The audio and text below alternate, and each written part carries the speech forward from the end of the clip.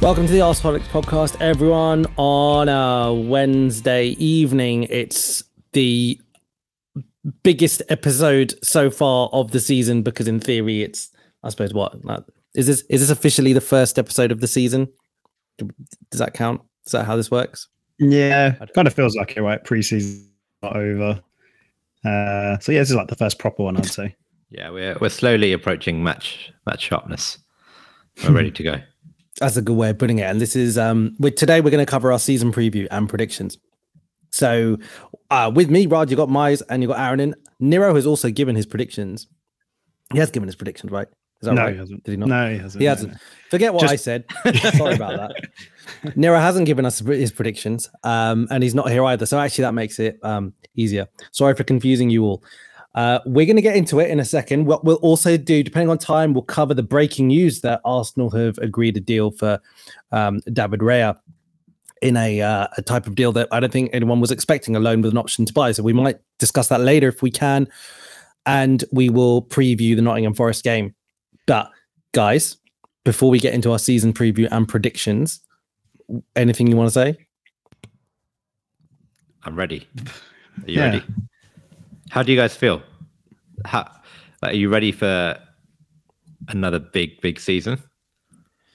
Yeah, I feel, when I was thinking about my predictions, I couldn't help but almost have to sort of manage my own expectations a little bit. I'm feeling incredibly positive, but I'm just trying to keep my feet on the ground a little bit. And I suppose in that respect, I've gone quite conservative with my predictions, I think.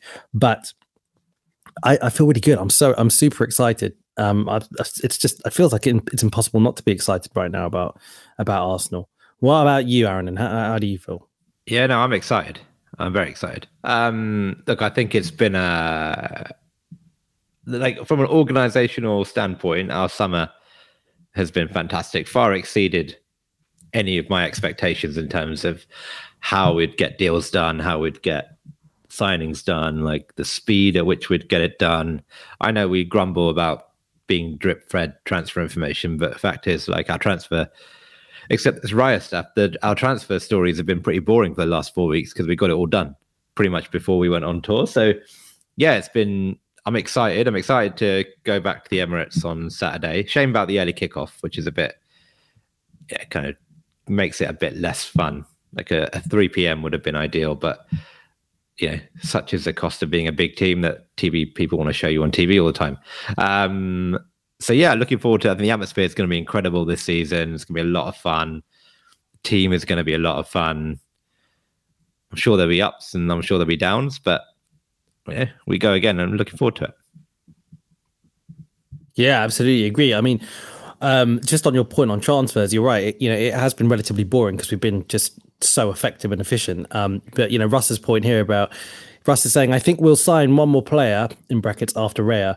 That is a bit of a hypothesis that's going around on Twitter today. Really? Right? About how many more do people want? No. So the reason is because what people are suggesting is that it seemed that by all accounts we were doing a normal cash deal for Raya, and it feels like all of this kind of conversion to a loan with a kind of option to buy and I don't know how we managed to sort of pull that off if it was a fairly last minute kind of thing. But the hypothesis is perhaps we've identified another player that we want, that we think we can get, and the only way we can make FFP work is by doing this deal, as opposed to we were always going to do a deal like this. That's the hypothesis that's floating around. I think that is optimistic. I agree with Ross, to be honest. Yeah, I think I've been saying this for a while. I think that Saka backup does not exist at the moment. We are one Saka injury away from. I mean, there's options, but there's probably no options that are tried and tested and proven that we definitely know are gonna, capably deputise for Saka for a period of games. I think that's one, and we were obviously linked with the guy that's Brighton have apparently agreed a fee for. I've forgotten his name already. Ajax. Kudus, yeah, that's the one. So obviously we are looking at that position, and we were last season as well. When you think about the links with players like, so I think if there's going to be a signing anywhere, it might be there.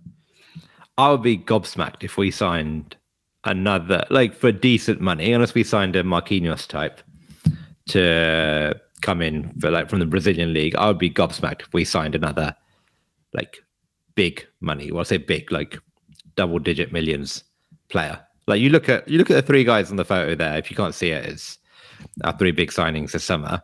That's almost 200 million.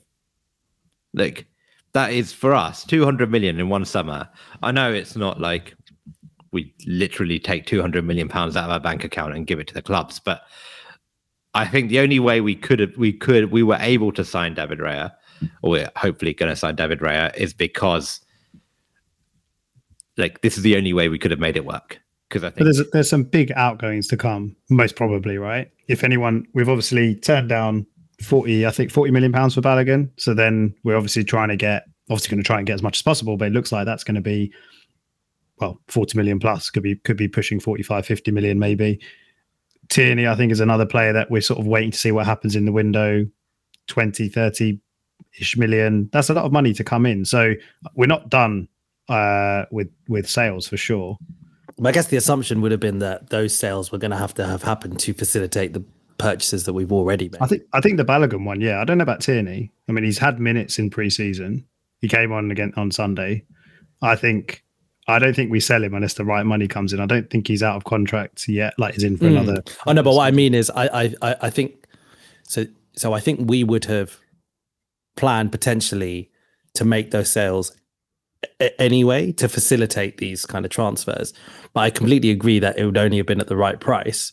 Yeah. But at the same time, I think at the end of the day, it's like we don't know, right? We genuinely don't know. We don't know what they thought that their net spend limit was going to be.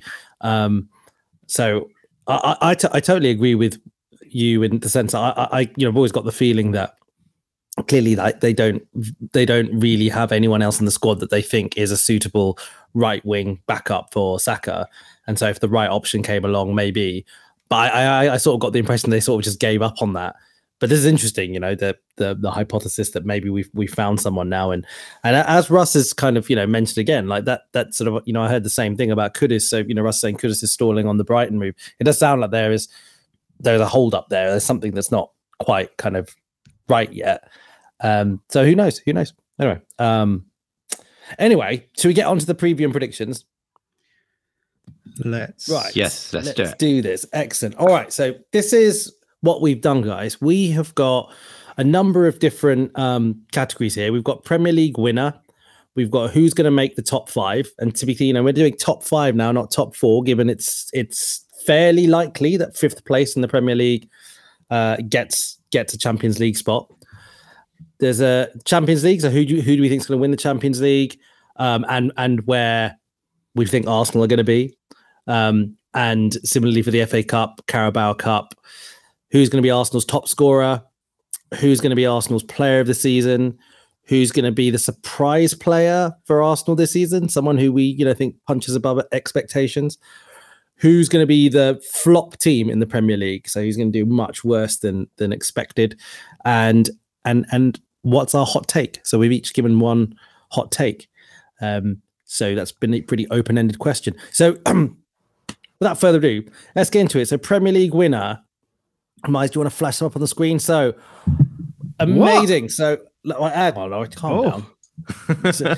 So I have gone with Man City. Miles has gone with Man City, and Aaron has gone with Arsenal.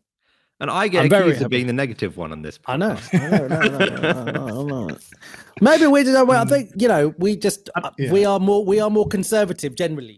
I don't think that predicting City to win the league is being negative though, or Arsenal to finish wherever we're going to say in that next category. But yeah, it's not really an out there. Explain yourselves. Where do we? Why? I think you should go first, mate. To be honest, as in, I think you should probably explain why you think Arsenal. Given given it's sort of not that say it's 2-1, but given that you've kind of got a different opinion. All right, I think my rationale is based on two things. It sounds very obvious, but us being better and City not being as good. I think look, I don't think I need to spend too much time on it. I think we'll be better this season, right? Tactically, in terms of squad depth, in terms of personnel, it's very, very hard to argue that we do not have a better squad this season than last season. I think if you were being really harsh, we were one Saliba injury away from winning the league last season. And I think what we needed was a bit like if we had a decent option at centre back and we weren't resorting to Rob Holding coming in. And look, yes, there were a few players that didn't hit form, but ultimately that was the big thing. We probably would have picked up the 6 or 7 points that we needed. We might have done a bit better against Man City. And look, I think it would have been a lot closer. Now, so I think with the additions of, the big additions that we have made, the fact that Saliba is back, the fact that I think Declan Rice is going to add so much to our squad.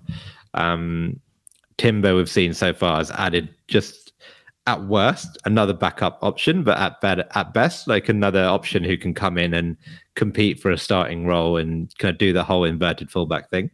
And then Havertz is the kind of wild card there. We don't really know what he's going to give us just yet, but kind of I'm banking that Arteta can just work his magic on him and turn him into a player that can really, especially in the big moments, step up for us. So yeah, I think that alone makes us concede 7 or 8 goals. I think we conceded about 40 goals last season. I think we probably conceded about 32, 33. And then I don't think we'll score that many more because I think overall, I don't think we're hugely, I don't think we've added too many more goals to the team because Xhaka's goals have come out and Havertz's goals will hopefully come in. But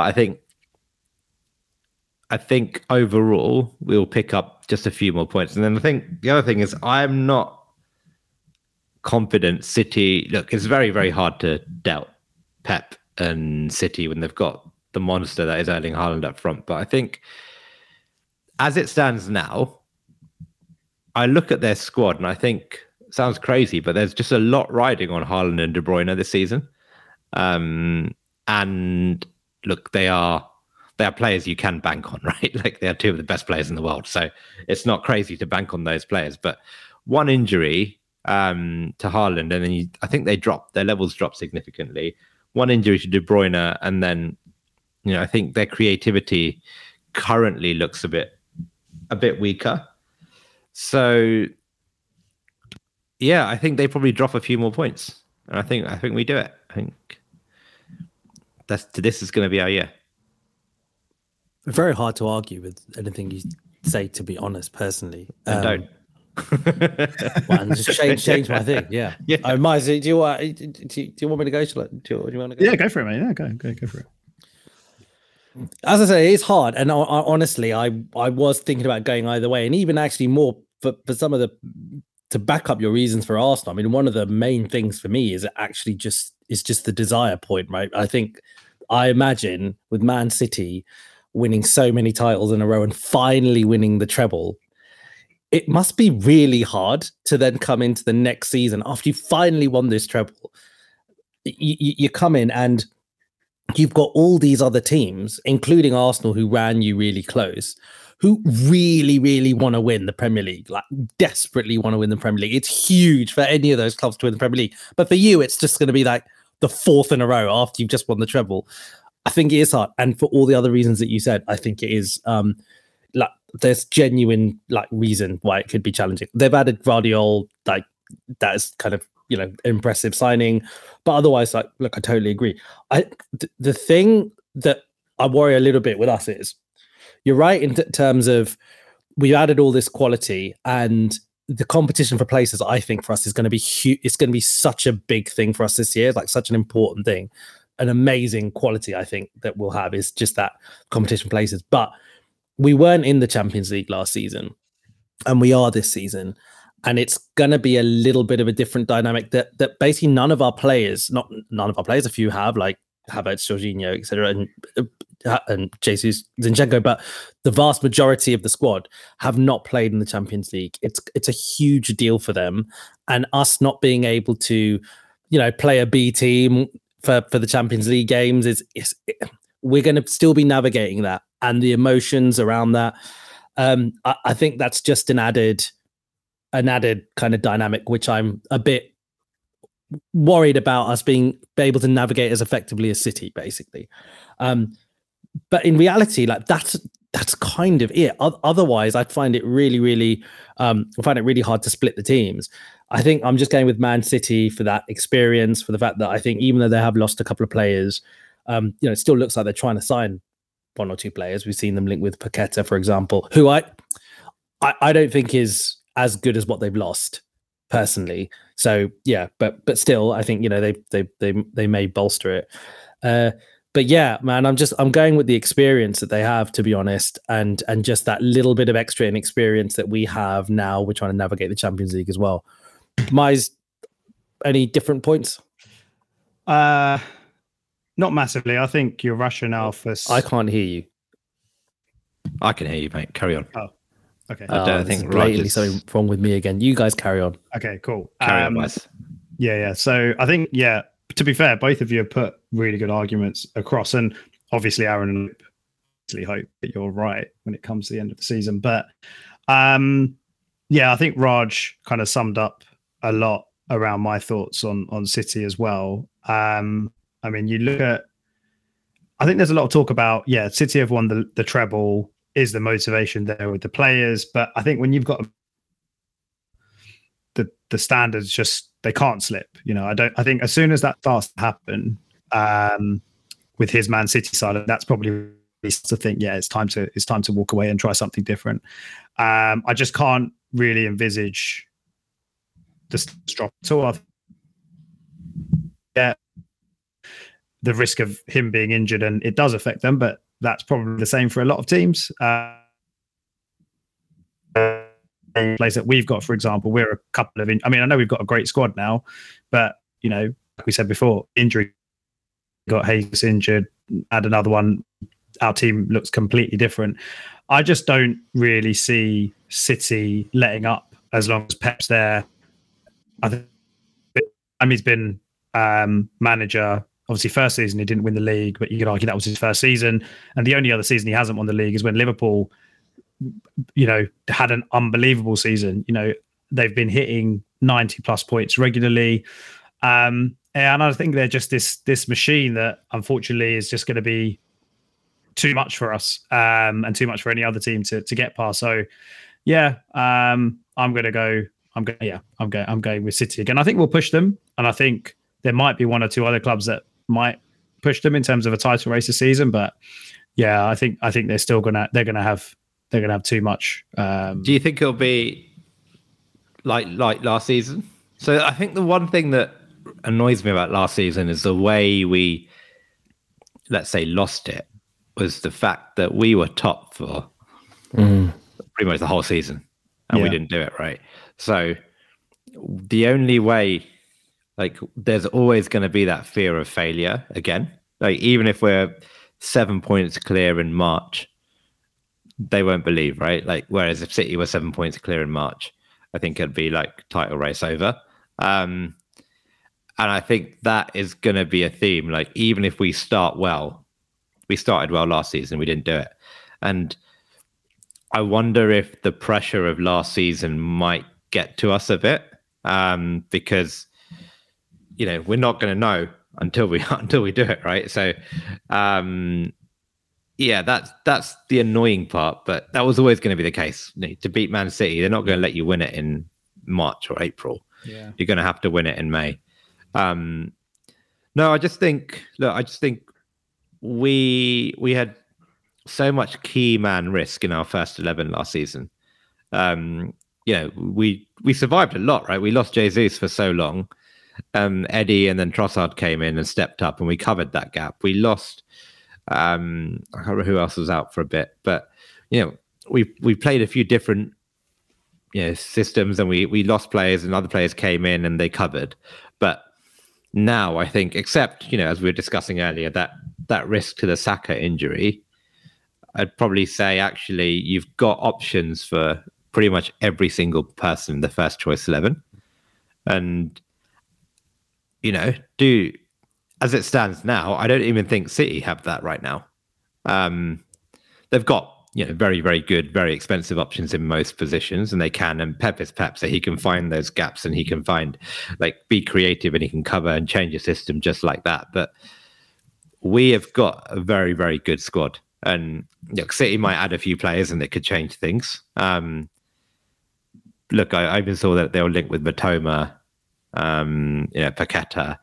If they get those two in, it's probably a very different conversation, right? But as it stands now, I do see a bit of weakness. I mean, the thing I would say, just to kind of counter that slightly, is you mentioned Haaland and De Bruyne as sort of two key players. De Bruyne didn't play every game last season. He was on the bench a fair bit, and Pep was doing his usual kind of tinkering or whatever he was doing. I think that maybe there was some fitness issues there as well. So you could argue that they won the league without KDB being ever present. And also, Haaland scored a shitload of goals. He scored 36, I think it was, in the league. I could be wrong. But I've just checked. They still scored 94 goals overall. So I'm not saying you take his goals out and they're the same team, because of course that's not the case. But I think what that shows is they've still got plenty of goals across the team. And I know Mahrez has left. I know Gundogan's left. That does leave a bit of a hole. And it's up to players like Grealish, Foden, etc. to step up. But I think what that shows is City under Pep have always been this team that they just get goals from everywhere. They've got the ability to obliterate teams. And like you said before, it gets to that crunch time and they know what to do when it gets to March, April, whether they're ahead of a team or whether they're chasing. So and like Raj as well, the experience of them having done it so many times with the same manager, a winning manager. You wouldn't put it past them for them to do the treble a second time in a row. I'm not saying that's going to happen, but you know what I mean? The odds can't be that massive for that to happen. So I can't really look past them. But obviously, I hope that we push them, and I hope that we find a way somehow to do it. I mean, they're probably favourites to win every competition that they're in, right? It's a tough way. If they end up winning the treble, like Marzi just alluded to, it's pretty depressing, actually. Do you know what I mean? Because it's such an amazing thing to achieve. It's also been this build-up where they arguably should have done it before, and now, as they've lost a couple of players, and then if they do it again, it's just what else is everyone playing at? But so you hope whatever kind of punishment for the 115 charges comes quickly, don't you? So anyway, look, should we move on to the top five? So yes. What do we think is going to be the rest of the top five? So I have gone for Man City winning, but then followed by Arsenal, Man United, Chelsea, and Liverpool in that order. Mize has gone for, again, with Man City winning, he's gone for Arsenal second, Liverpool third, Man United fourth, and Chelsea fifth. And Aaronen has gone for, obviously, Arsenal winning, and then he's gone for City second, Liverpool third, Man United fourth, Brighton fifth. So, Mize, why don't you go and explain? So, talk me through Arsenal second, Liverpool third, United fourth, Chelsea fifth. Talk me through that. Arsenal second. Like Aaronen was saying before, there's reasons why he thinks that we're going to basically win it. I agree with a lot of those, and I think we've clearly built our squad to be able to compete in the league and the Champions League. We've spent big money, and I think even if we go better than we did last season in terms of kind of everything, goals, points, and so on, I still think that might not be enough.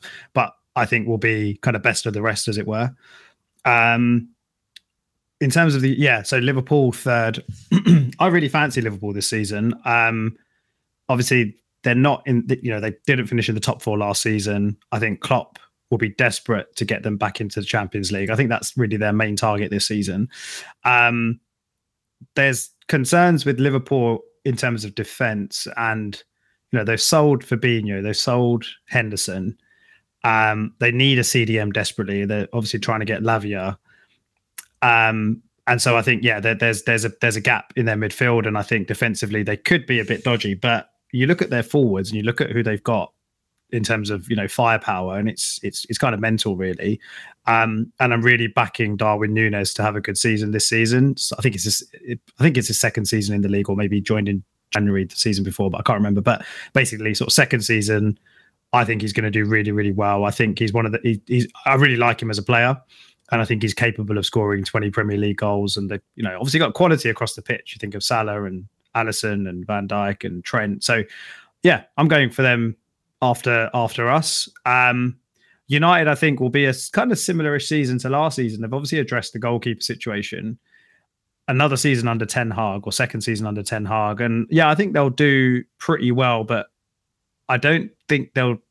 I'm not sure if they'll be in a title race. Maybe they'll be up there until, February, March time, but I'm not sure. I think they've got Champions League as well, and I think maybe there might be a distraction there. But yeah, I'm going for them to finish fourth. So sorry, mate. Like, should we just stay on the Liverpool point for a second? We might as well do that because Aaron, and you've also gone Liverpool third, and actually, therefore, kind of your top three, apart from kind of your top, both Myers and Aaron, both your top threes consist of City, Arsenal, Liverpool in some way, which I find quite interesting. I'm quite intrigued that you've both gone for Liverpool, so maybe there is something that you guys are seeing that I'm not. But Aaron, is there anything that you want to add to what Myers said about Liverpool? I agree. I thought a lot about if I'd put Man United ahead of Liverpool. It was like 50-50. And for being honest, maybe personal bias, put Man United a bit lower than Liverpool just because I think I'd like to see that happen. But I could easily see Man United, Liverpool being the other way around. I think a lot of it is also down to what I see the other teams around that top four, top five doing. And I don't really rate the chances of the others too much for various reasons. But yeah, I think it's with Myers, I think Klopp is tactically still a very, very good manager. They had a terrible season last season and they finished fifth. Is that right? Or sixth last season? Liverpool. Fifth. Liverpool, yeah. Fifth. Yeah, fifth. Yeah, fifth. And that was like them being awful for a huge chunk of that season. And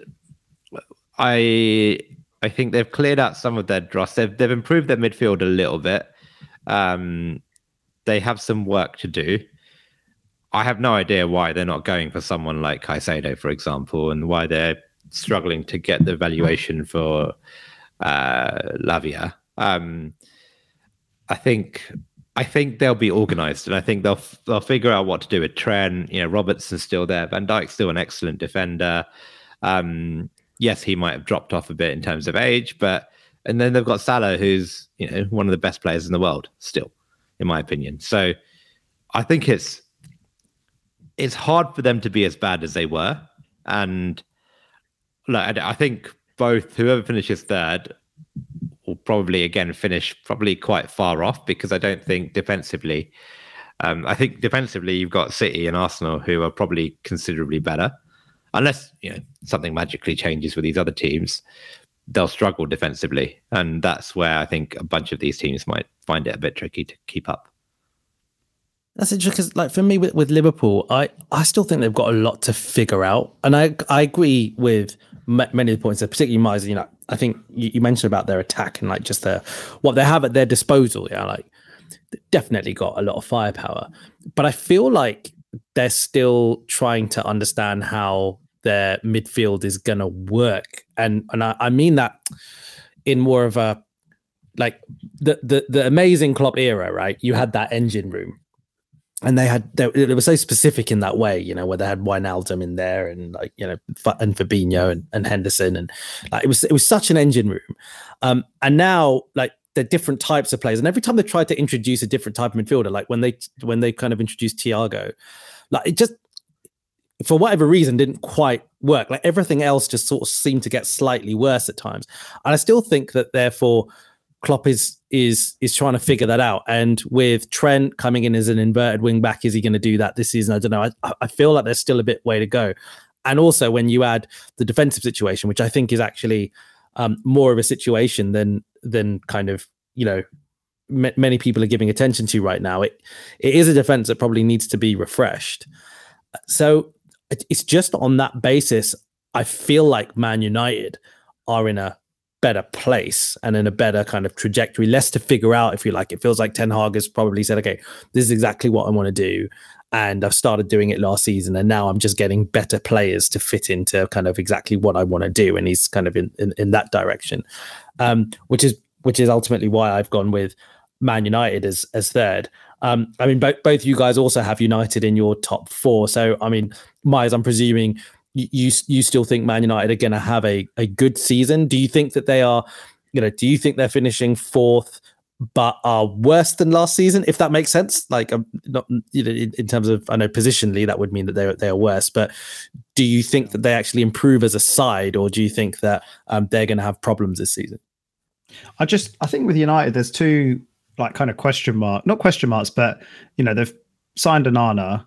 I think he's a new signing, and he, in terms of his the way he plays, basically, I think there's, what's the word I'm looking for? Not so much a risk, but yeah, maybe it's just there's a question mark over, is he the guy? Basically, is he going to be the guy that's kind of going to do what De Gea wasn't able to do? De Gea was a fantastic keeper, but he had obviously his kind of limitations, or the things that he wasn't good at, mainly with his feet. Is Onana that guy? And also, is Onana going to be, if you're going to be United's number 1, I think you also need to have an element of kind of like that assuredness and just like stability, kind of like, like Van der Sar was. And I'm not sure he's going to be that. We're going to see. And I think the other thing is they've signed Højlund for massive money. Apparently he's not going to be fit. Well, I don't think he's going to be fit for the start of the season, but apparently the injury is worse than they first thought, or whatever. I don't know. Really? I didn't see that. They think like it's basically, so I'm going to get this wrong exactly, but it sounds like he has, something came up in the medical which suggests that he's very prone to stress fractures in his back, and that suggests that for a period of time he will really struggle to play 2 games a week. Oh, damn. Okay. It's like Ledley King all over again. Basically, yeah. Doesn't train, just turns up for the matches. No. Yeah. So I think they're 2 key positions, and if Højlund sort of doesn't kind of bang when he does start playing, or let's just say he doesn't play the first few weeks of the season, whatever, they're maybe struggling for goals a little bit, which was their big problem last season. They only scored 58 goals last season. And you look around them, Brighton hit 72. So, it tells you kind of what they were lacking last season. I'm not necessarily sure they've addressed that. Again, jury's out on a new signing coming from, Serie A. So, yeah, that's why I think they might have a very similar season to last season. Sorry, just in terms of they were a little bit inconsistent. I think they had a really bad start to the season. Again, that was Ten Hag was trying a new way of playing and a new manager and everything. But yeah, I think they'll be fairly comfortably in the top 4, and now it's probably going to be top 5 is what we're going to be looking at, but fairly comfortably in that sort of top 4 or 5. But I'm not sure they're going to be as consistent as hopefully us and Man City and Liverpool. So, do you think that 4th is acceptable for them? It's like, I know it doesn't really make a difference if you're 3rd or 4th, but if they are 4th, does Ten Hag come under some pressure? And I know maybe we're going to get onto the other, maybe I should wait for that before. Yeah, maybe I'll wait for you to answer that specifically before we get to the answers of the other questions.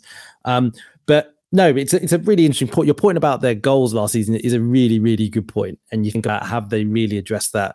I don't know. So it is a really good point. Chelsea are interesting because you and I both have them in our top 5. I have them as 4th and you have them as 5th. I wondered about that a little bit because partly because of the Nkunku injury, and he is a player that it feels like they have really, really wanted to get in and was one of the best players in Bundesliga, and losing him for almost 3.5 months. 3.5 months is almost like half the season, basically, right? It's a big injury because you come back after 3.5 months, and then you're going to take some time to sort of bed in again. I'll be interested to see if they do anything more in the window, but I do feel like they've got themselves in a place where they've got a manager who is seemingly doing the basics right from what I've seen in preseason. They've got a squad which was kind of really randomly jumbled together throughout last season, but now kind of has had a little bit more time. They've got rid of some other players. I think they could be okay, actually. They don't have to worry about European football. It's one game a week, right? Like it's all Poch has to navigate. So I can see them I can see them finishing fourth. And Miles, I assume your rationale similar to fifth. Maybe if I just jump to Aaronin quickly. I mean, Aaronin, you don't have them in your top five. Was it even close for you? No, I think Chelsea will struggle this season. I think a couple of teams will struggle. I just think, and admittedly, I haven't paid a lot of attention to Chelsea in pre-season, but there's just a lot going on there. New manager, a lot of new players, and that Nkunku, like it sounded like you said, Raj, they backed a lot of their forward planning on Nkunku being their guy in the attack, right? And you look at that attack now. Yes, there's Jackson, but then you've got Mudryk, Sterling, Gallagher, maybe. Madueke. Yeah, that doesn't Pochettino could get them to click, and it could work out, but I'm not sure. I'm just not sure. I don't see it, and I think the teams that tend to make top four nowadays are the teams that are settled and have a manager that really understands their club and kind of is building on the back of something. And I just don't see Chelsea having that. So I think it could be, I think they will have games where it all clicks and they just absolutely smash some teams. Perhaps like against AFC Wimbledon, who they have just drawn in the League Cup. Oh, really? Because they're in the second round. Yeah. Bloody hell. I remember we had to play in that at one point. 2 seasons. Did we play AFC Wimbledon as well? At one point I think it was the second round of the League Cup. Yeah, I think we did. We did at home. Yeah. Yeah. So, I think Chelsea will struggle. Yeah. Go on. Yeah. No, I was just going to say that it's just so unpredictable with Chelsea, isn't it? I mean, they could still go and sign 2, 3, 4 more players. So, like Aaron and the point about maybe they haven't got enough firepower. Like they're linked with Vlahovic. They could go and sign something. Like who knows? It's just so unpredictable. The thing I like about Chelsea, in terms of just kind of on the face of it, again, it's going to be a completely different team to last season, new manager. But the thing I really like their defense. I really like, obviously, Reece James, Chilwell on the left and right and left, and then Silva and Colwell in the middle.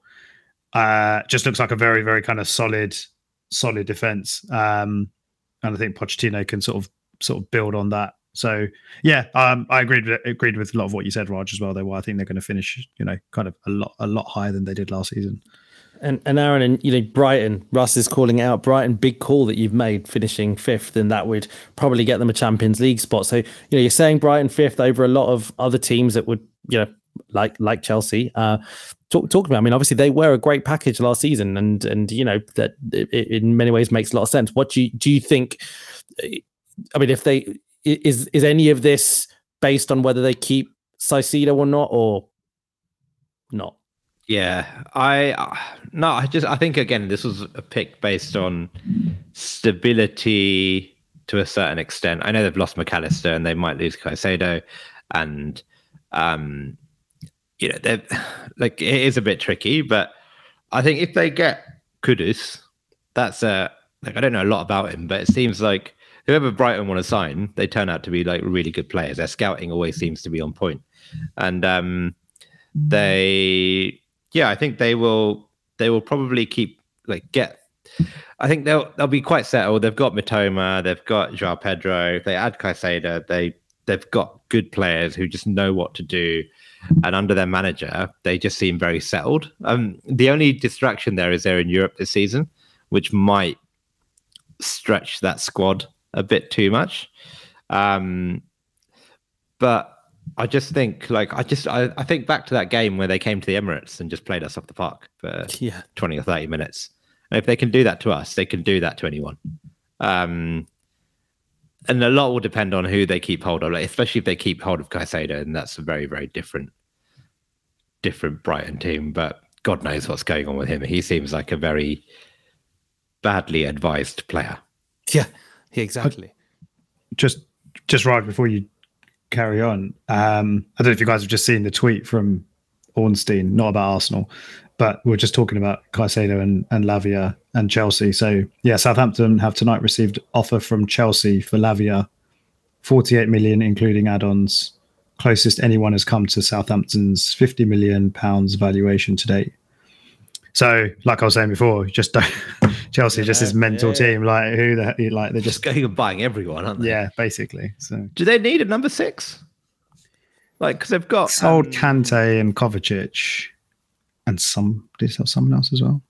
Yeah, so we could argue.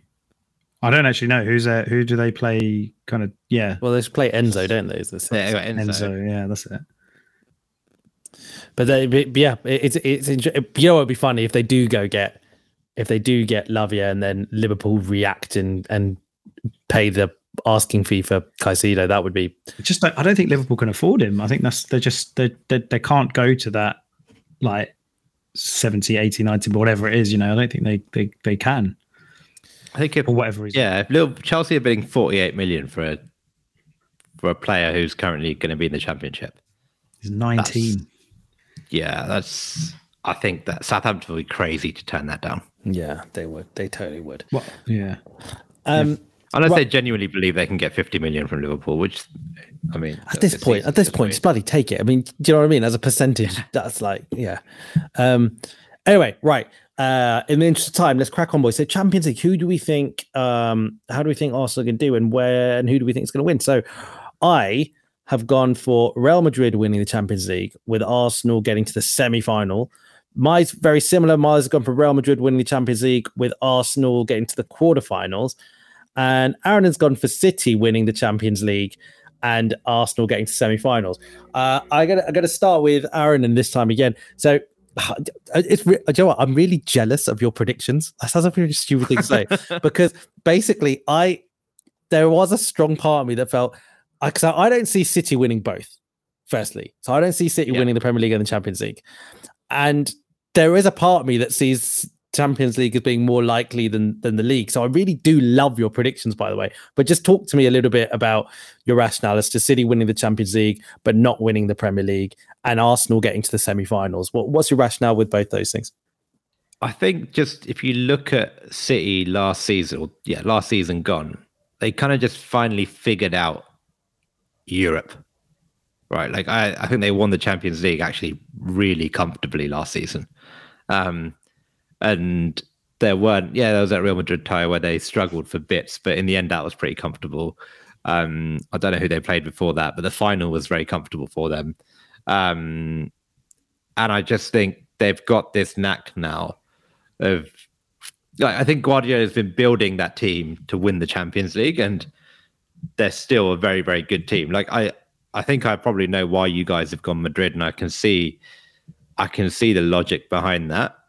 But I look at the way kind of City handled Madrid, I think there's still quite a big gap. And I don't know, I just think City have got this European pedigree now about them where they're consistently performing really well in the Champions League. And they probably should have won it at least one more time before last season. And yeah, I just think it's going to be very hard. And I think, look, like you said, they've won the league 3 times already. Got like some of these players have only won the Champions League once, and actually they're a better team.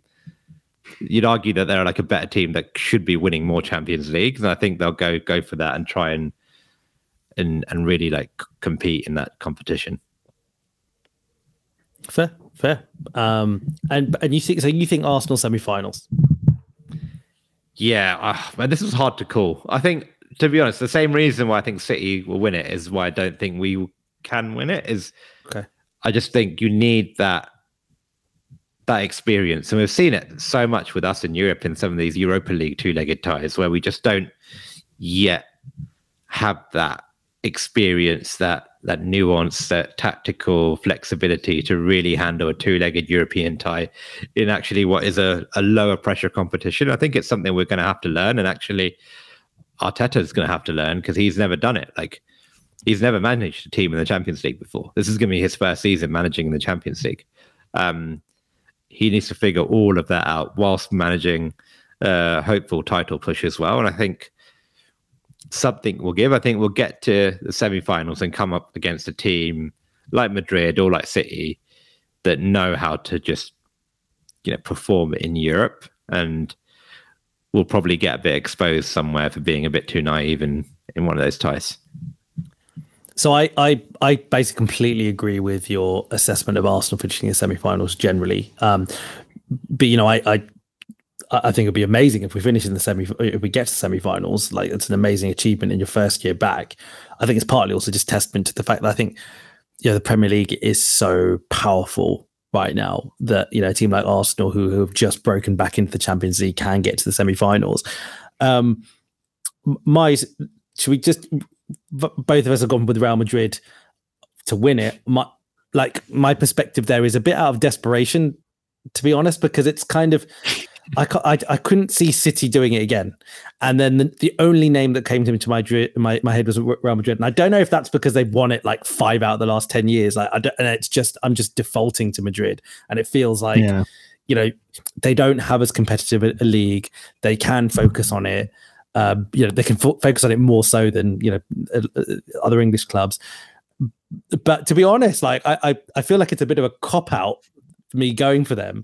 I don't know about you. How do you feel? What was your rationale?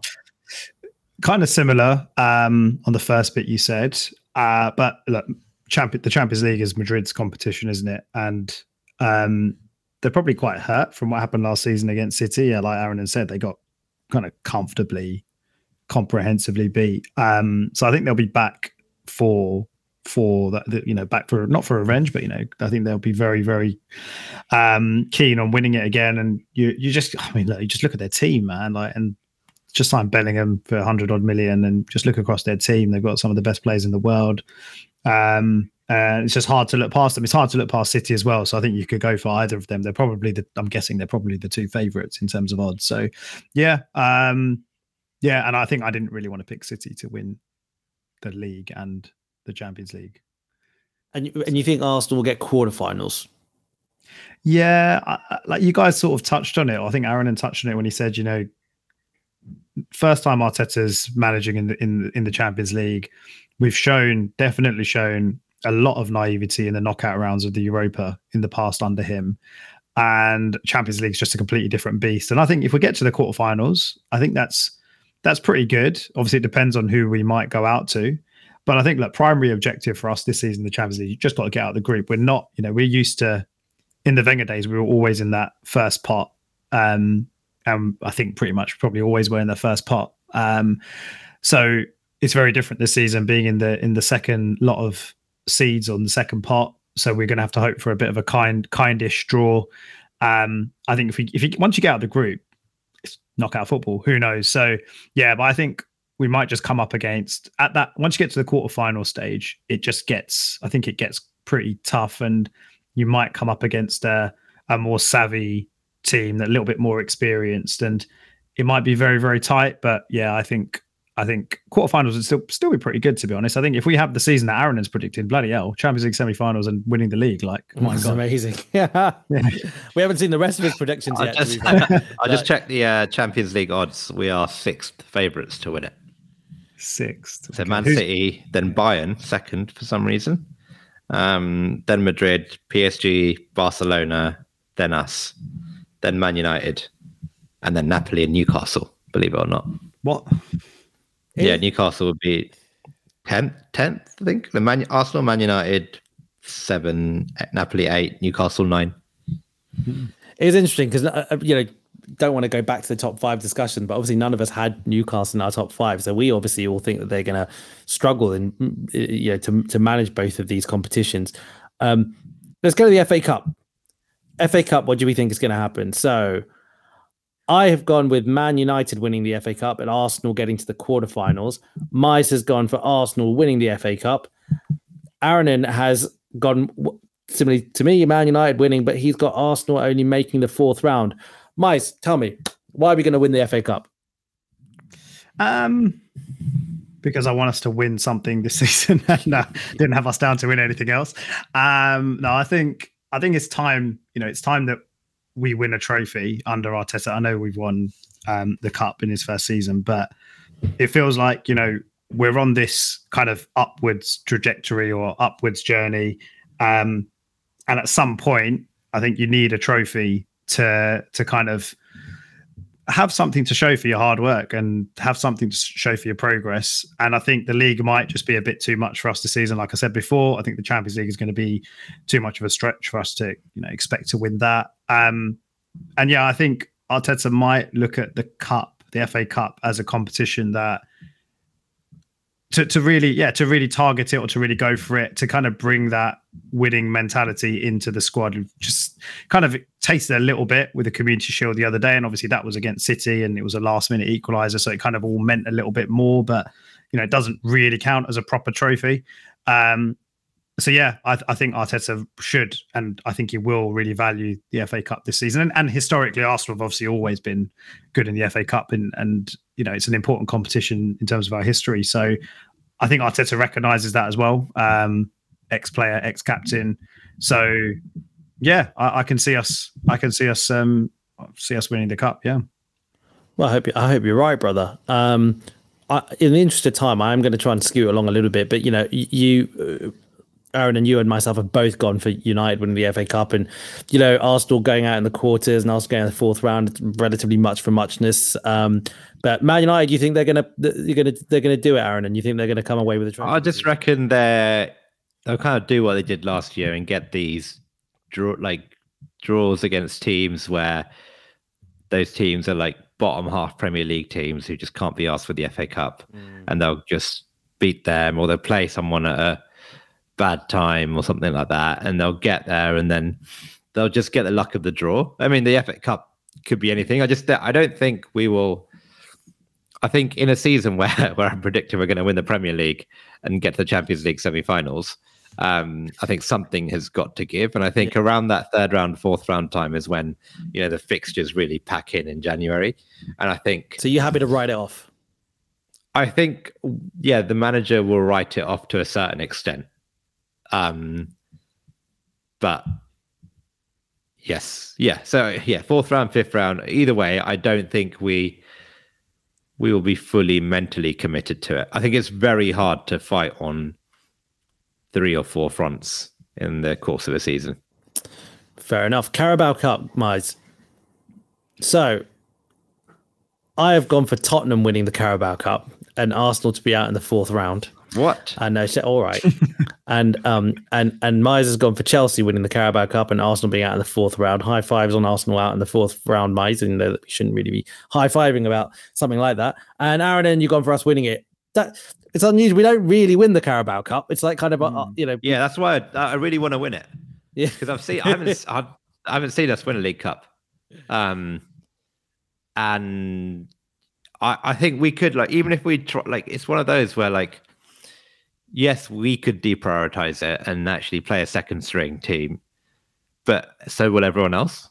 And actually, when it comes to the battle of the second string teams, our second string team is actually really good. So we've got so many players who are desperate for a game and actually desperate for minutes. You could see the likes of Smith Rowe, Timber. Havertz could get minutes there. Nelson, Nketiah, Thomas Partey, Jorginho could play. Take your pick, right? We could play a really, really good team. Tierney could play. David Raya could be in goal. I mean, that is as strong as any team that any other club will put out in that competition. But by that logic, mate, though, then that applies to the FA Cup as well, right? Yeah, I just think... Yeah, I did think this. And I think, again, it was a bit of bias because I kind of want us to win a League Cup because I think it'll be fun. But I think the thing is, when you get to the FA Cup, you play against those championship teams who are really up for it, because it's you go away to Forest and they play a strong team. Whereas actually in the League Cup, even those Football League teams don't take it too seriously. So they will rotate a bit as well. And it's the risk is it gets to that silly 2-legged semi-final that also is in January. And we're just this is too many games now. But no, I think we'll probably end up maybe getting a few decent draws and then getting to quite late on and then Arteta thinking actually I could probably win a cup here. And all of a sudden we see a really good team in the semi-finals and final. Interesting, mate. So I'm gonna hold off from expanding on my Spurs point because spoiler alert, it sort of relates to my hot take as well. So let's just go to the AFC top scorer. Right. So I have gone with Bukayo Saka, and both of you have gone with Gabriel Jesus. I'm surprised at that. That's really interesting. So my rationale for Bukayo Saka was fairly vanilla, right? I mean, he takes our penalties. He is, based on last season, as big a scoring threat as anyone. I think he'll be a season better. Everything for me pointed to him as the obvious choice. I do think that Odegaard will score goals. I do think Martinelli would score goals. I think Gabriel Jesus would score some as well. But I actually probably wouldn't have even had Gabriel Jesus in my top two. I think that Martinelli may score more goals than Jesus, and you've both gone with him. I mean, Miles, talk to me. Gabriel Jesus, you think that despite him missing even the first couple of games, he's going to just make up for that? Yeah, no, obviously I've taken. I'm guessing Aaron as well, taking a bit of a risk with this, because he's going to be out for the first few weeks. Look, obviously Jesus is not a kind of prolific striker. He never has been, and our goals last season were all shared right across the front four, including Xhaka front five. But I think when he was, I had a look at kind of how he did while he played last season and while he was fit. He was scoring at a rate in terms of like the minutes he played at 0.48 goals per game. So he's basically scoring 1 in 2, and obviously he was out for 3 months. So he had a big interruption in the middle of the season. So my prediction is on the basis that he is, and it's a big kind of assumption that he's fit for 31, 32 starts this season. Obviously he's missing the first few, but if he comes back and he's fit and he stays fit, then I'm kind of looking at him as a player that should be scoring 17, 18, 19 goals. It's a big if because his fitness is a bit of a concern. But yeah, that's kind of what I'm basing it on. He plays a lot of games. If he plays a majority of games, he should score a fair amount of goals. And I think, Saka, Martinelli, possibly Havertz, maybe you might, they're all going to score. Trossard, they're all going to score goals. But, I just think if he plays those games, then he should be up there. And I can't really see anyone else. Saka was the other one that I was looking at, and very similar numbers as well. But Saka played every game last season, and I don't know. I've just got this really bad feeling that Saka, something's going to happen to him this season. He's going to be out for a bit. So yeah, that was the main reason I went for Jesus. So, basically, I agree. I think with everything you said, Miles. I'm just on that last point. If Jesus and Saka both stay fit for the whole season, who do you think gets more goals? Well, I've gone Jesus. So, yeah. But I thought you said that's based on the fact that you think Saka might get injured, or do you no, it's not so much that. But okay, yeah, I have that's just I just have a bad feeling about it. Okay, there's no reason for me to think that. It's just literally I don't know. He was fit the entire season, got kicked, ridiculously in so many games last season. It's very surprising to pick up an injury, and I'm just worried that this season might be the season where that happens. Okay, fair enough. Yeah, no, I agree with you, Miles. I think you a quick look at the stats, right? Like Saka, I think got 13 goals last season and was our top scorer in the league. Jesus, and that he played every single game, 38 games. Jesus got 11 in 28. So, at that rate, I think he took he had a period where he was injured, obviously, but then he had a period where he wasn't quite at his best, right? And I think, assuming he's back pretty quickly and he's not out for an extended period at the start of the season and he stays fit, I think he could just go to another level. Because there's a lot of pressure on him, I think, this season.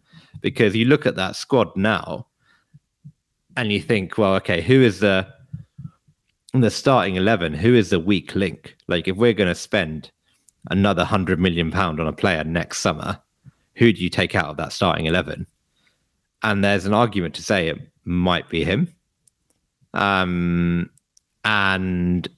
yeah, I think he's probably looking around saying, actually, look, I've this is the one season where I'm probably going to have no competition for this position. And after that, like, I'm going to have a lot of competition. So it's going to be like now or never for him, I think, to a certain extent. And I think there's pressure on him, and I think he will deliver. I think he will go on because he sees himself as this talisman for us. And for various reasons, hasn't really been able to do that, mainly because of injury last season. And I think there's like a fire there where he will just go to another level. I think it's fair. Okay, should we go player of the season? Ask player of the season. Cool. Raj is in me. I don't know why I'm to put that out. I've gone with William Saliba. I've gone with William Saliba. Aaron's gone with William Saliba as well. And Myers has gone with Saka. So it's interesting because Myers is going with Saka. But you don't think he's going to be top scorer. So it sounds like you think that he will still play enough and still do very well. Just not beat Jesus for goals, essentially. Yeah, man, like he's the guy, right? He's one of the most consistent players that we've had last season, probably alongside Ødegaard and maybe Xhaka. But yeah, not just in terms of being available, but apart from sort of maybe tailing off towards the end of the season a little bit, and he wasn't the only one that did that. He was just fantastic all season. I think he got 25 goals and assists in the league last season. I think he might surpass that this season.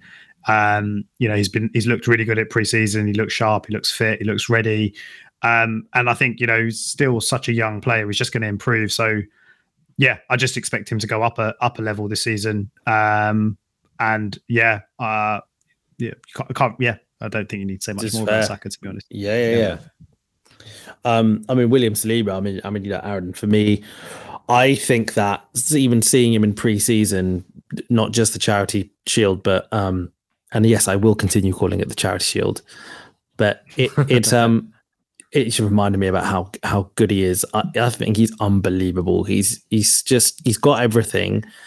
He's probably if he has a very good season in the Champions League, because I think he needs to have a very good Champions League before this happens. I think if he has a very good conversation in Champions League, he's in a serious conversation for best CBs in the world, right? Right now, you probably couldn't say that because he hasn't done it at that level yet. And obviously it was one kind of breakthrough Premier League season, but he is so good. And I think that he's just going to go from strength to strength this season. Personally, I think it's mad to think that last season was his transition season, if you like, and to just think the level he was playing at in his first season as a young player playing in the Premier League, I think is outrageous. And now he's got some more better players around him again. He's got Declan Rice. He's like probably the best like central midfielder at shielding a back four, arguably. Do you know what I mean? Like it's set up for him to just have some outrageously good season, in my opinion. Anything else, Aaron, you want to add? No, not really. I think you kind of said it. I think last season, like, no one will convince me that basically if he had stayed fit, I think we would have won the league. And he's that good. And like you said, this last season was him figuring out the Premier League and getting set. And I've always said, when you sign a centre back, you have to give them a season in the Premier League to just let them be rubbish to like get to their true level. And like they need to understand the pace. They need to understand how strikers, like how they play against certain teams. They play against certain teams twice and they figure it out. Saliba didn't need any of that.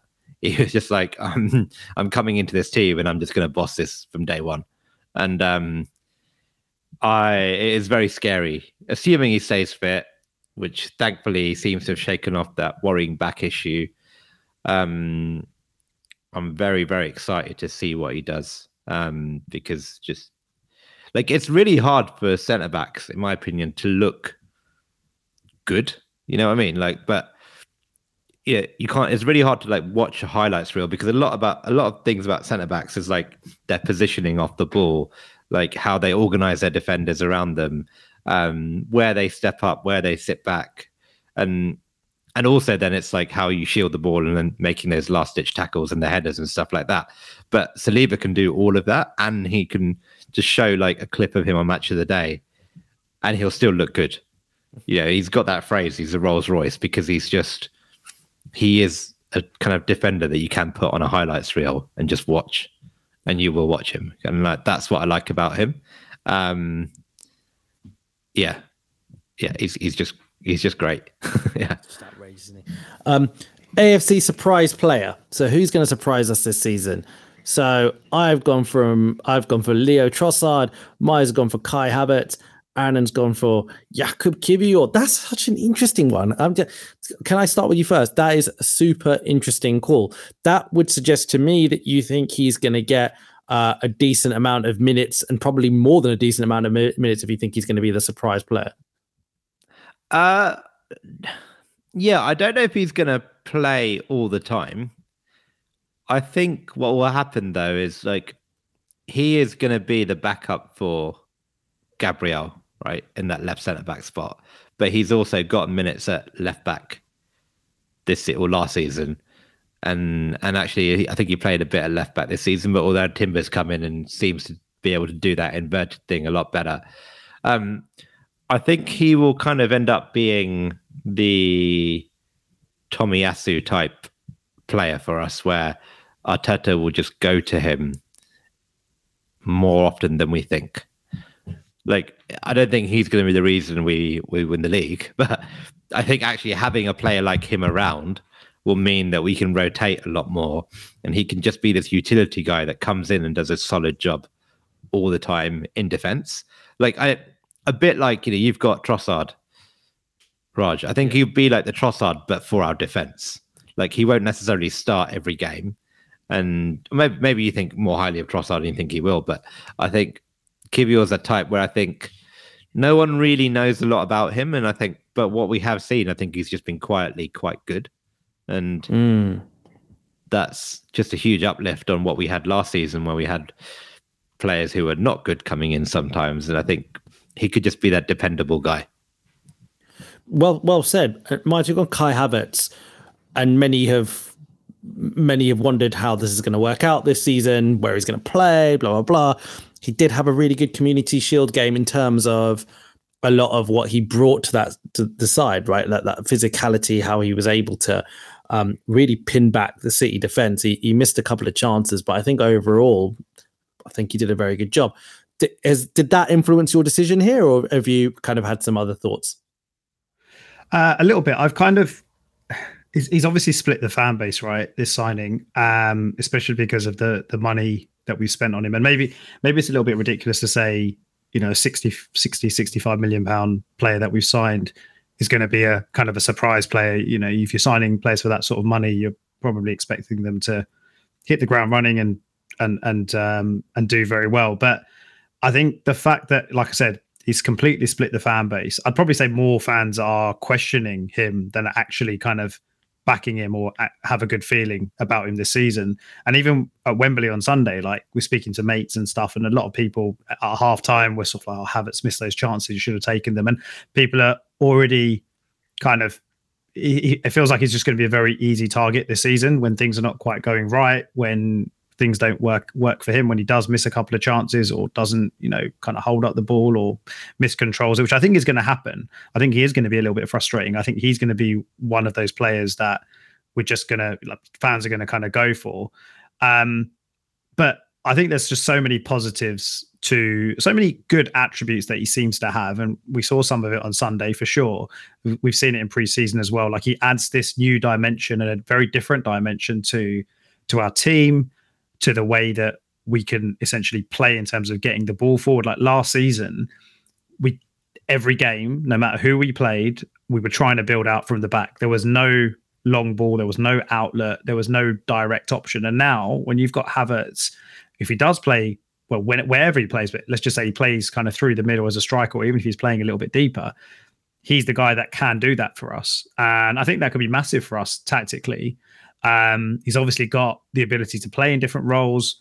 Like I said, I think he could be that kind of focal point or in attack for certain games. And I think he's actually going to be really critical in terms of like picking up or getting like key goals. I think he's going to be, when it comes to the last 10 or 15 minutes of a match and it's 0-0 or 1-1 and we need a goal, I think Havertz is going to be the go-to guy, where I'm not saying we're going to go super direct and just start launching balls into the box, but when we get set pieces, when we get corners at the ends of games, I think he's going to be the guy that is going to be causing a lot of kind of havoc havoc in the box, but he's going to be he's just going to be very dangerous aerially. And yeah, I think the fact that, like I said, a lot of people are already not backing him, a lot of people are already kind of dismissing him as a flop signing.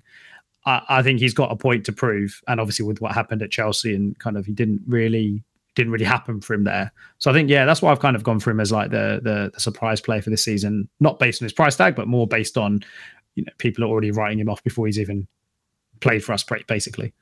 It's a great shout. I could have honestly was a contender myself. I've gone with Leo Trossard because I know we touched on a lot of it in our last episode. Just one about how good he's been in preseason. I thought he was great when he came on in the Charity Shield as well.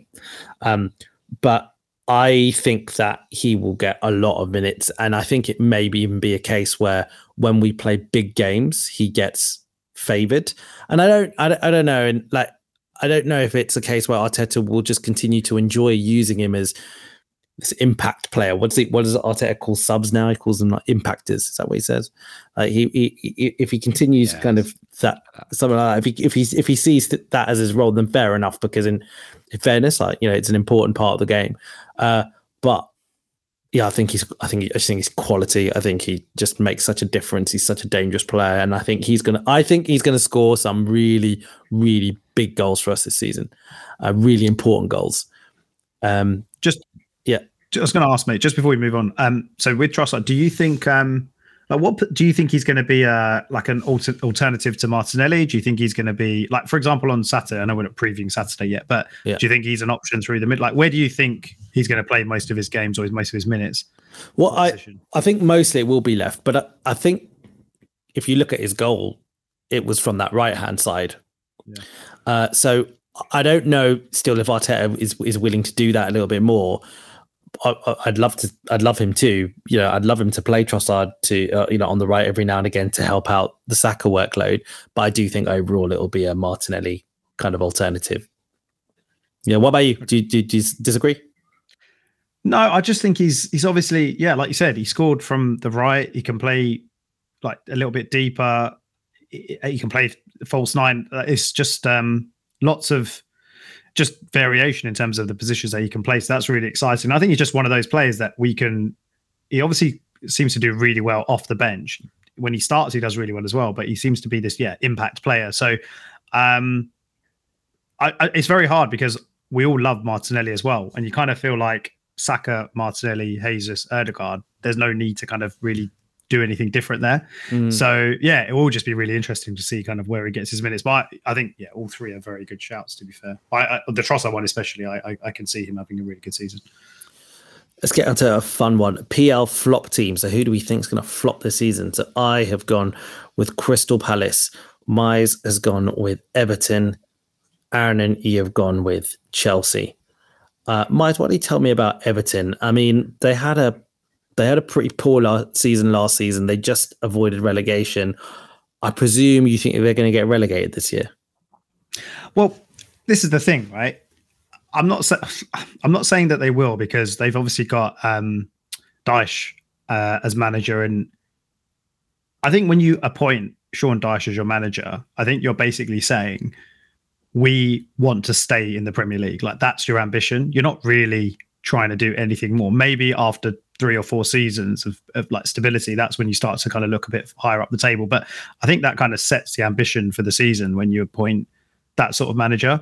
And they finished 16th a couple of seasons ago. Like you just said, Raj, they finished 17th last season. So they're basically becoming regular like relegation contenders, but they're a massive club and they should not be anywhere near where they've been. So that's kind of the reason I went for them. And in terms of like why I think that's a flop. I think if they're finishing 16th, 17th again, that is a flop for them. I think there's a very good chance they go down, because I think if you look at their signings, they basically haven't bought anyone, or they haven't spent any money. They bought Danjuma, who was at Spurs last season, but they haven't bought him. They've loaned him. They got Ashley Young on a free. I don't think they've actually bought anyone else, and they've let go of Yerry Mina. Connor Cody has gone back to Wolves. Well, I don't know where he's gone from Wolves, but I think he was on loan from Wolves. He's gone back. They obviously sold Anthony Gordon in January. So, like, I look at their squad. I was looking at the players that they've got. It's so like uninspiring. It's so uninspiring. I don't know where they're going to get goals from. So maybe they won't necessarily go down, but I don't. It's Everton. Like I would say that finishing in the bottom 5 is a flop for them. So yeah, that's what I've gone for them really. Interesting. It didn't quite hit me how how inactive they've been in the transfer window. Because I've got similar logic as to why I think Crystal Palace will be the flop team. And I think Palace are going to get relegated this season. And it really pains me to say that because they are my second team and I love Palace. But Palace fans defend their owners to the hill. And I think they've got the worst. They haven't got the worst owners in the league. Everton have arguably got the worst owners in the league. But Palace's owners are not. Steve Parish is not right for them at the moment. I know it's a bit more complicated than that because they've kind of got this little kind of consortium, if you like, and Parish is effectively like the main person, the spokesperson and the chairman, of that group. But there's no money that's being spent. They've bought some Brazilian dude who apparently is really talented. And apparently that's funny, right? He's got a Ballon d'Or clause in his contract. If he wins Ballon d'Or, they get an extra 5 million, which is mental. But they've lost Zaha. They apparently, may lose Olise. Eze is being rumored away. I don't think they will lose Eze, but there's rumors. I mean, you could see. I mean, look at the end of the day. If City don't end up getting Paqueta, it feels like I wouldn't be surprised if they try and go for Eze. And I just don't hear Palace doing much, and they already struggled last season. So the reason why, obviously, if they get relegated, is going to be a flop. But I also think it's just awful because they've been an established Premier League club for a while now, and I think the penny just hasn't dropped that in order to survive in the Premier League now, you really need to show some serious ambition, even just to survive. So, I mean, you and I might have gone for two teams that, we think are going to be towards really that sort of bottom end of the league. I mean, Aaron, you've gone for Chelsea. I presume you don't think they're going to be as dire as the teams that we've suggested. Yeah, I don't think Chelsea are going to get relegated, sadly. No. But I do agree with both of your calls that Everton are awful. I just hate. I think the one team when we were going for our really bad patch, and I was just like we would draw to lose to Southampton and do dumb things all the time when we were finishing around 8th, and I was like this is really bad. I would watch Everton, and they would be the only team that would cheer me up because they would just be on the verge of they had a brilliant team. They would do something amazing, and then they just go and lose at home to Burnley or something like that. And I'd just be like, I think it was really frustrating being an Arsenal fan at that point, but I was like, at least I'm not an Everton fan because they just do my head in. I don't understand them as a club. So, yeah, I do think Everton are just, their team right now is awful. I think Raj Palace, I don't think you're thinking they'll get relegated, right? But I do think they'll get relegated. Oh, you are? You think they'll get actual relegated? Yeah. Oh, wow. Okay. No, I think they've got enough quality compared to the teams around them to not get relegated. I think they're probably going to languish around 14th, 15th all season and just be a bit bored. But anyway, Chelsea, I think it's kind of related to when we're talking about the top 4 or top 5. I think they're just so unsettled, especially with the injury. They've spent so much money over the course of the last kind of 2.5 windows that when you spend, almost 500 million quid, you can't finish 5th or 6th. That level of spending is the stuff that we are now getting challenged to do, is push on to challenge for a title, right? And I kind of see Chelsea maybe finishing 6th, 5th, kind of between 5th and 8th, which I do think is actually quite bad. But that's considerably different repercussions though now, doesn't it? Because if they finish 5th there in the Champions League, they'll take that. Fine, yeah, I think 5th is probably okay. Yeah, that you're right. So maybe I don't even think they'll finish 5th. I think, like I said, I think the other teams around them will probably finish higher. I think Chelsea could finish anywhere between 6th to 10th, which I think for Chelsea is, given what they've done, pretty bad. And because it's like, if that was another club, like if that was a club that was like, okay, we're rebuilding, like if that was Arsenal 3 years ago, I think we as fans got comfortable with the fact that this is going to be a painful process. It's going to take a while and we'll be on the way up. I don't know if Chelsea and Todd Boehly will be tolerant of Pochettino if he finishes 8th or 7th in the league this season. Yeah, I agree. I don't think they will be patient if he finishes that low. Hot takes. Let's go for our hot take of the season. So I will start on mine. Mine is for Spurs to win a trophy. That was my hot take. And my thinks Kane will outscore Haaland.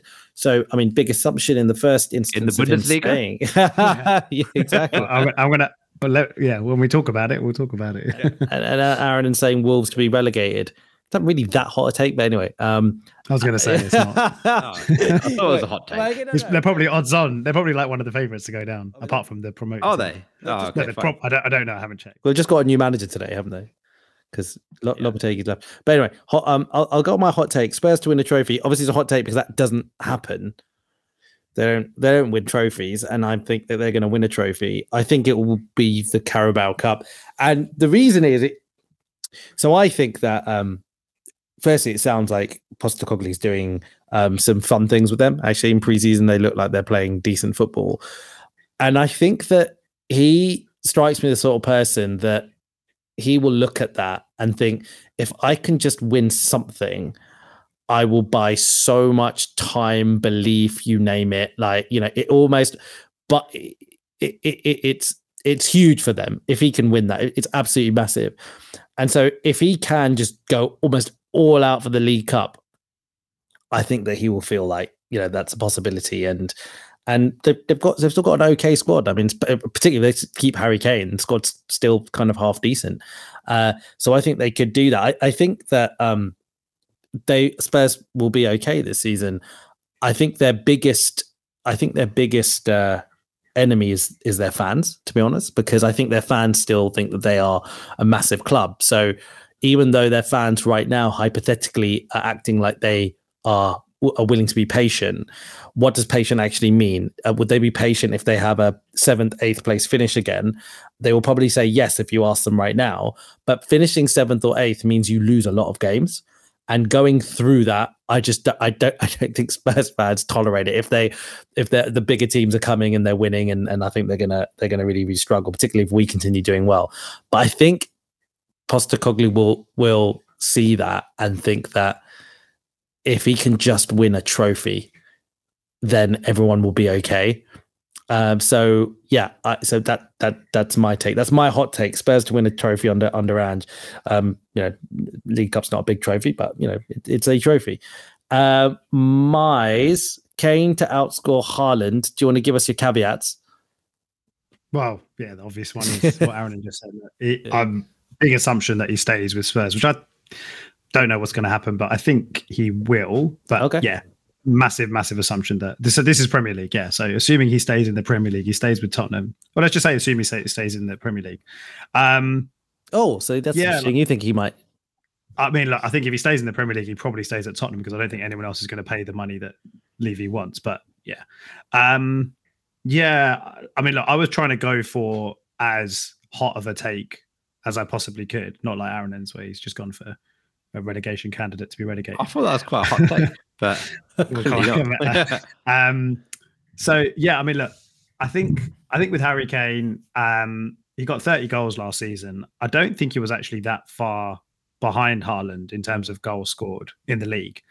He got 30 goals last season, and he still didn't finish top goal scorer. And I think in terms of his like pedigree. We know you're going to probably get 25 plus goals if he stays fit for the season. I think he's got an even better supply line this season now with Maddison supplying him and Son and Kulusevski. And like you said, Raj, I've kind of seen a little bit of them in preseason, or at least highlights and stuff, and completely agree. They are playing some decent stuff. And I think with the way that they are playing, or the way that Postecoglou wants them to play, I think it might suit him, or at least should I say, I think it might just result in them being a little bit more of an attacking team and playing the Spurs way, as Spurs fans like to call it. And I think that's just going to suit him. And obviously, look, he's chasing this record, right? As long as he's in the Premier League, he's chasing Shearer's record, and he's not going to get it this season because I think he's like 50-ish goals off it, 40 or 50 goals. He's not going to get it this season, but he obviously wants to get it, and he wants to overtake Shearer. And I think there's just a lot of motivating factors. And I wonder if this could be his last season with Spurs if he stays. So he'll obviously want to do well for that reason. But I think he's just the kind of player, like obviously he's a goal scorer, selfish player in that sense. All goal scorers are. And I think he's just desperate. He may end his career not winning a single trophy, but if he gets, I think he'll probably be satisfied or very, very happy with being the all-time Premier League goal scorer. And, you know, Haaland is obviously, look, Haaland could easily go and match what he did last season. But I think Aaron said it before, right? Like, that was a very, very high standard he hit. There's no kind of guarantees that he's going to hit the same numbers that he did.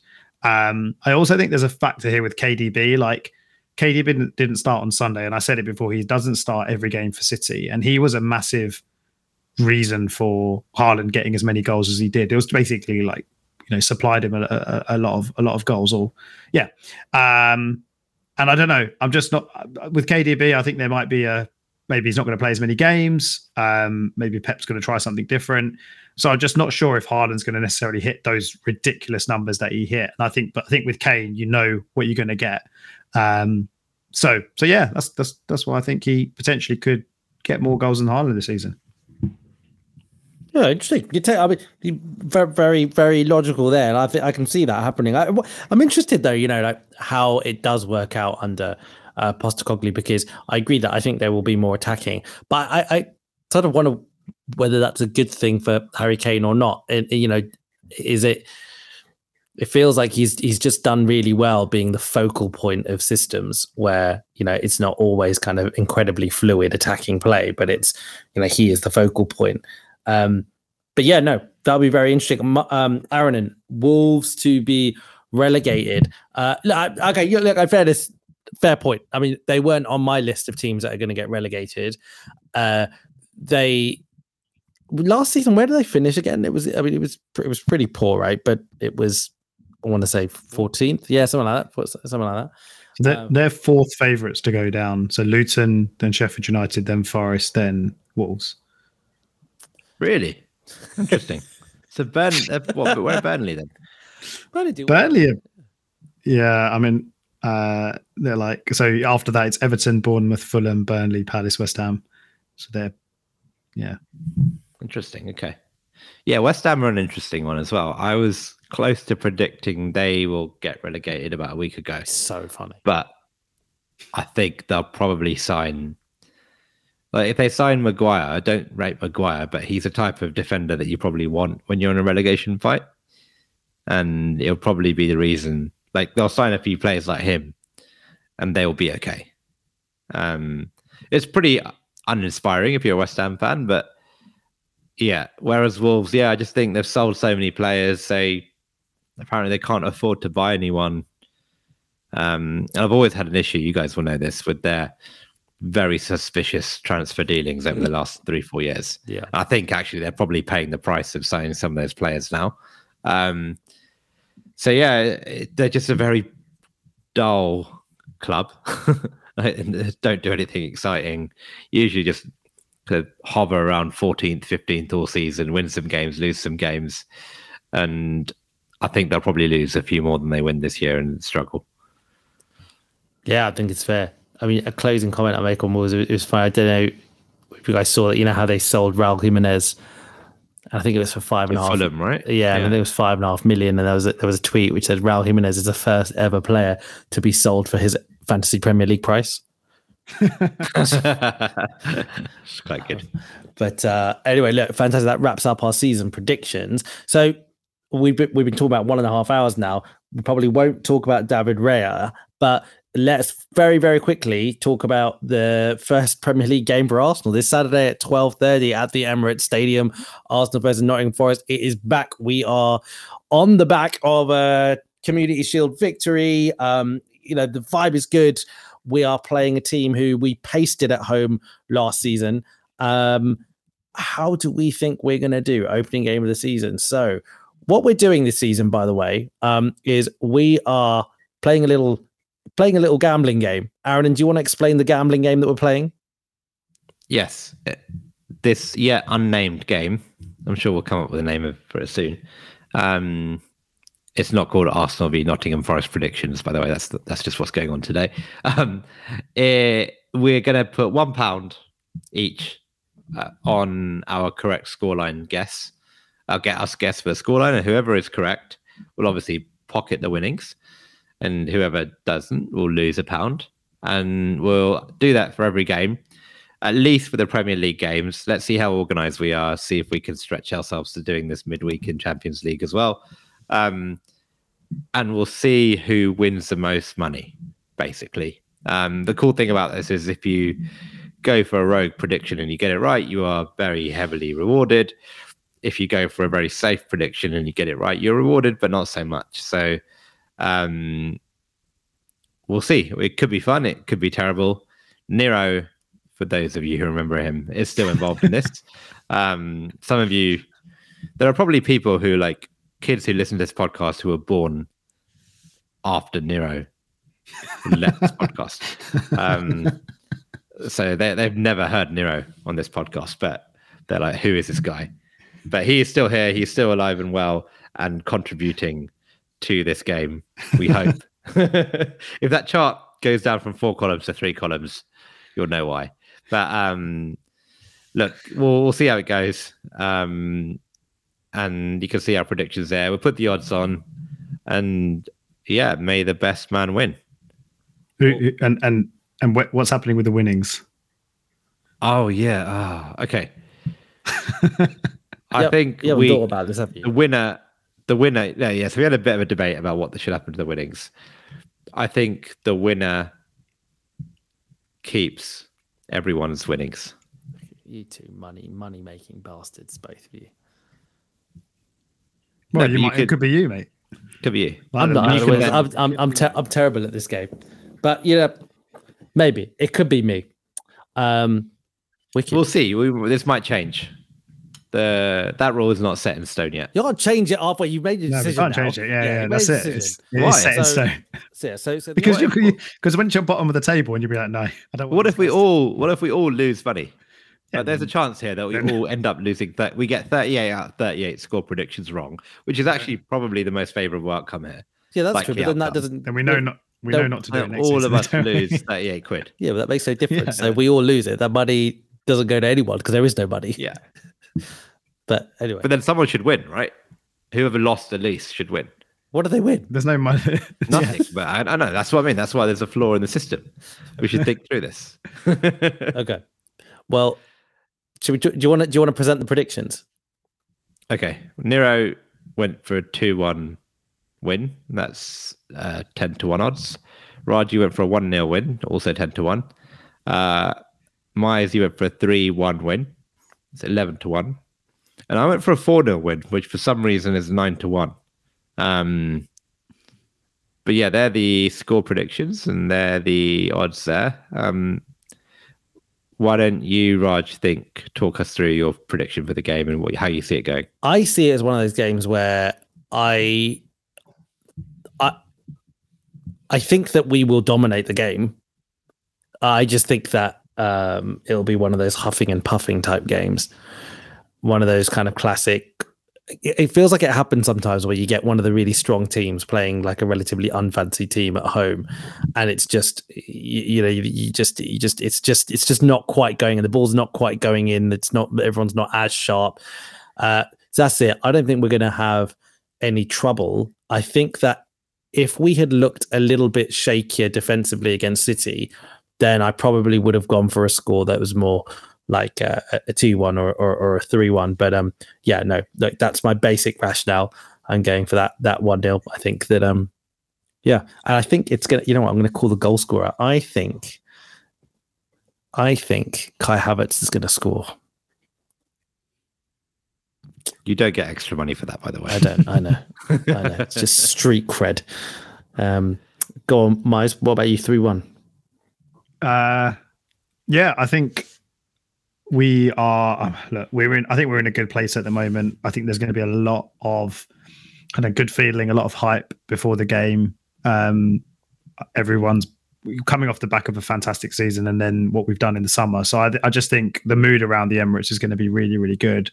And I think in terms of the players, they must be on a pretty big high after beating City. Whatever you say about the competition, whatever you say about the Charity Shield, Community Shield, winning on penalties, it is a bit of a monkey off our backs, I feel like. So I think they're going to come into it pretty buoyant. And I think it's going to be kind of like a nice day out of the Emirates type of win. I think Forest last season, they basically stayed up based on their home form. I think they were awful away from home, from what I remember. And yeah, I think it should just be a comfortable 3-1. I actually also was thinking Havertz will score, and that will be good for my prediction of like kind of surprise player. So yeah, I'm going 3-1. Aaron, and you just think it's an old-fashioned battering? Yeah, I think, like Maya said, I think it'll be a bit of a nice day out in the sun.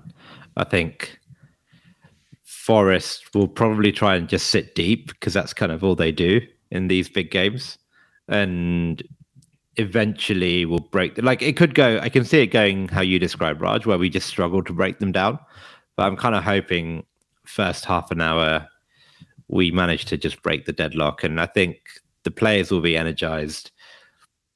I think, Forest are probably quite sensible to try and just suck the energy out this tie. But I think we'll get one, and then I think it'll be pretty comfortable. And I'm hoping we keep a clean sheet because we haven't been able to do that for a while in pre-season. So that'll be interesting.